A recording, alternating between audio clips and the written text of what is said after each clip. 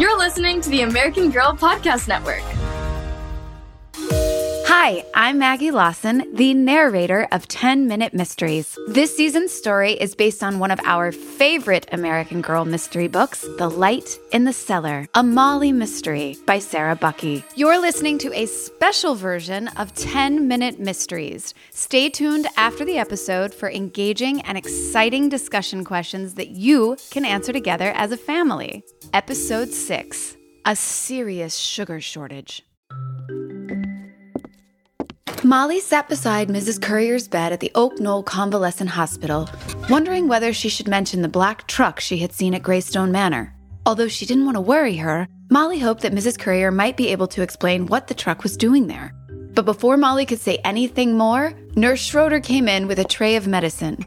Mrs. Currier smiled at Molly. "Why, a cup of tea would certainly make this medicine go down nicely," she said, looking hopeful. Nurse Schroeder told Molly, "You can go down to the kitchen and ask for some tea."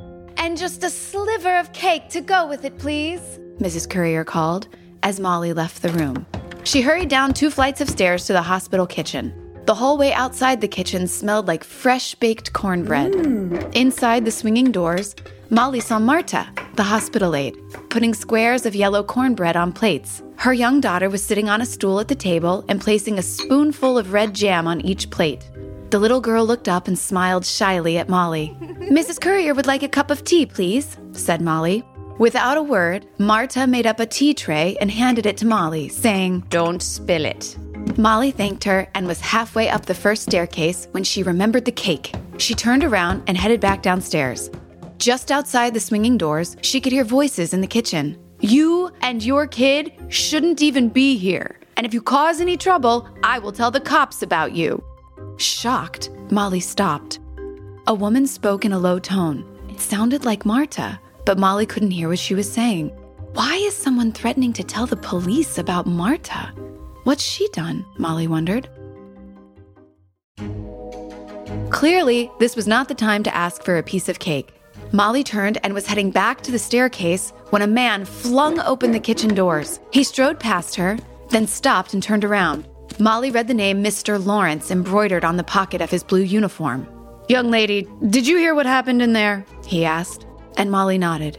"Well, I'm sorry you had to hear that, and I'm sorry I got angry," he said. "But we're in the middle of a war, and we have got to be careful.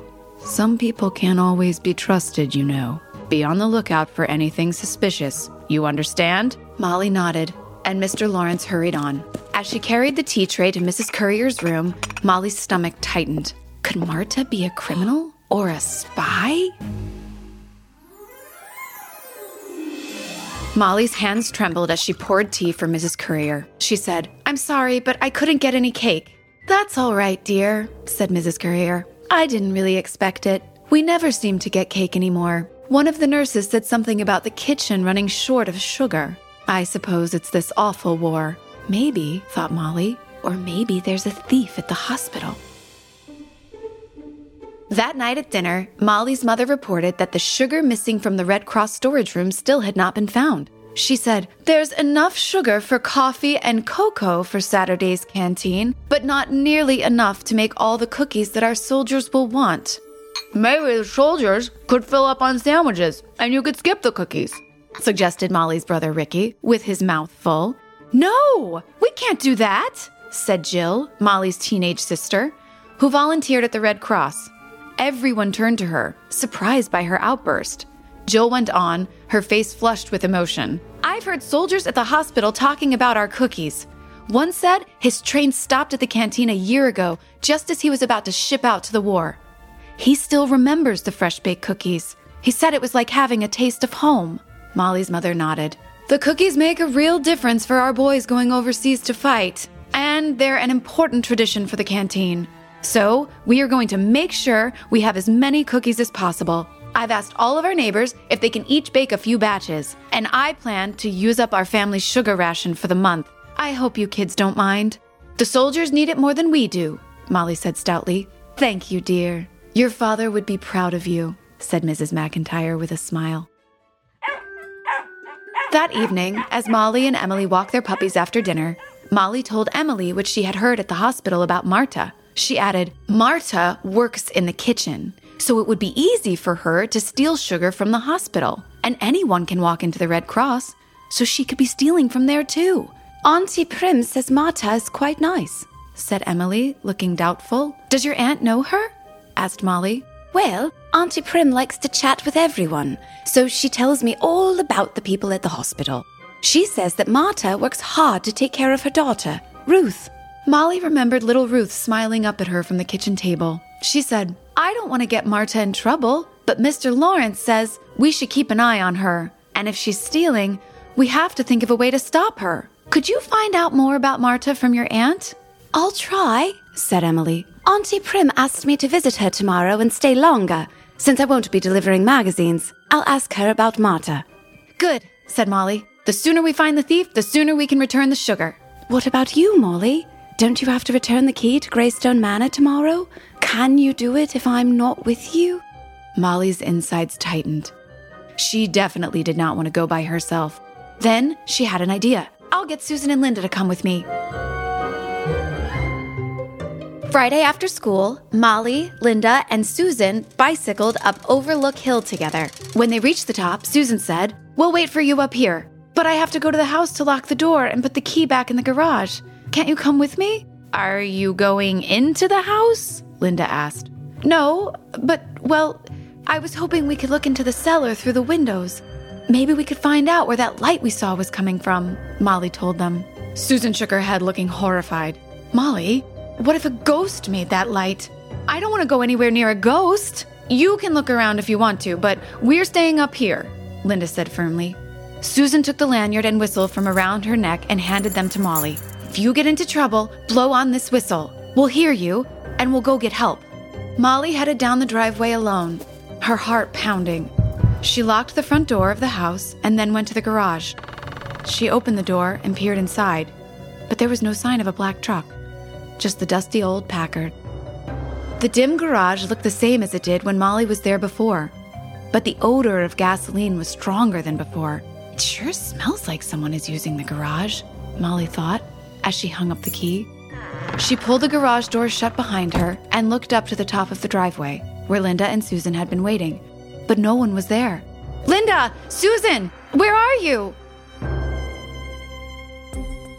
We're right here, said Susan, as she and Linda walked around the side of the garage. Relief flooded Molly as Linda added, We figured if there really was a ghost, it probably would have already gotten you by now. Besides, we want to see what's in the cellar too. Then let's go, said Molly with a grin, and the girls hurried to the side of the house and stopped at one of the cellar windows. Molly crouched down and tried to look through the glass, but it was so dirty she couldn't see anything. She used her handkerchief to wipe away the grime and then peered in again, but all she could see were some pipes in a dark room.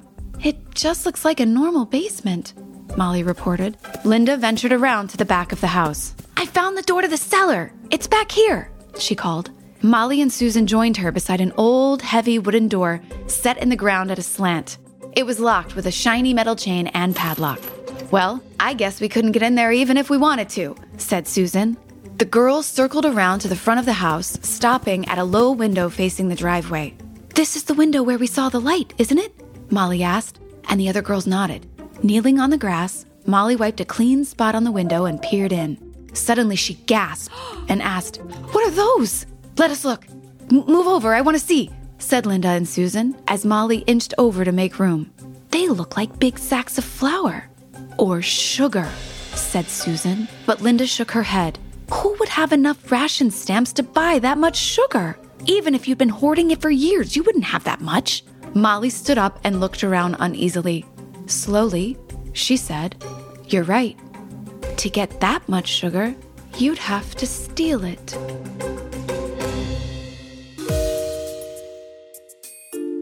What are all those missing sugar bags doing in the basement at Greystone Manor? Listen to next week's episode as Molly discovers a new potential suspect in the case. Let's answer some discussion questions together. When Molly overhears Mr. Lawrence scolding Marta, what does she think? After she meets Mr. Lawrence in the hallway and he explains his suspicions, how do Molly's thoughts change? How does the missing sugar affect Molly and her family? What do they want to do with the sugar, and why is it important? What do Molly, Linda, and Susan discover at Greystone Manor, and why does it make them suspicious? Do you share their suspicions, or do you think there's a logical explanation for their discovery? Thank you so much for listening to 10-Minute Mysteries. And parents, don't forget to write us a review wherever you are listening. It really helps us out. Your family can also watch and listen to 10-Minute Mysteries on YouTube as well. Visit AmericanGirl.com and follow @AmericanGirlBrand on Instagram for more updates on your favorite dolls, books, and American Girl Podcast Network podcasts.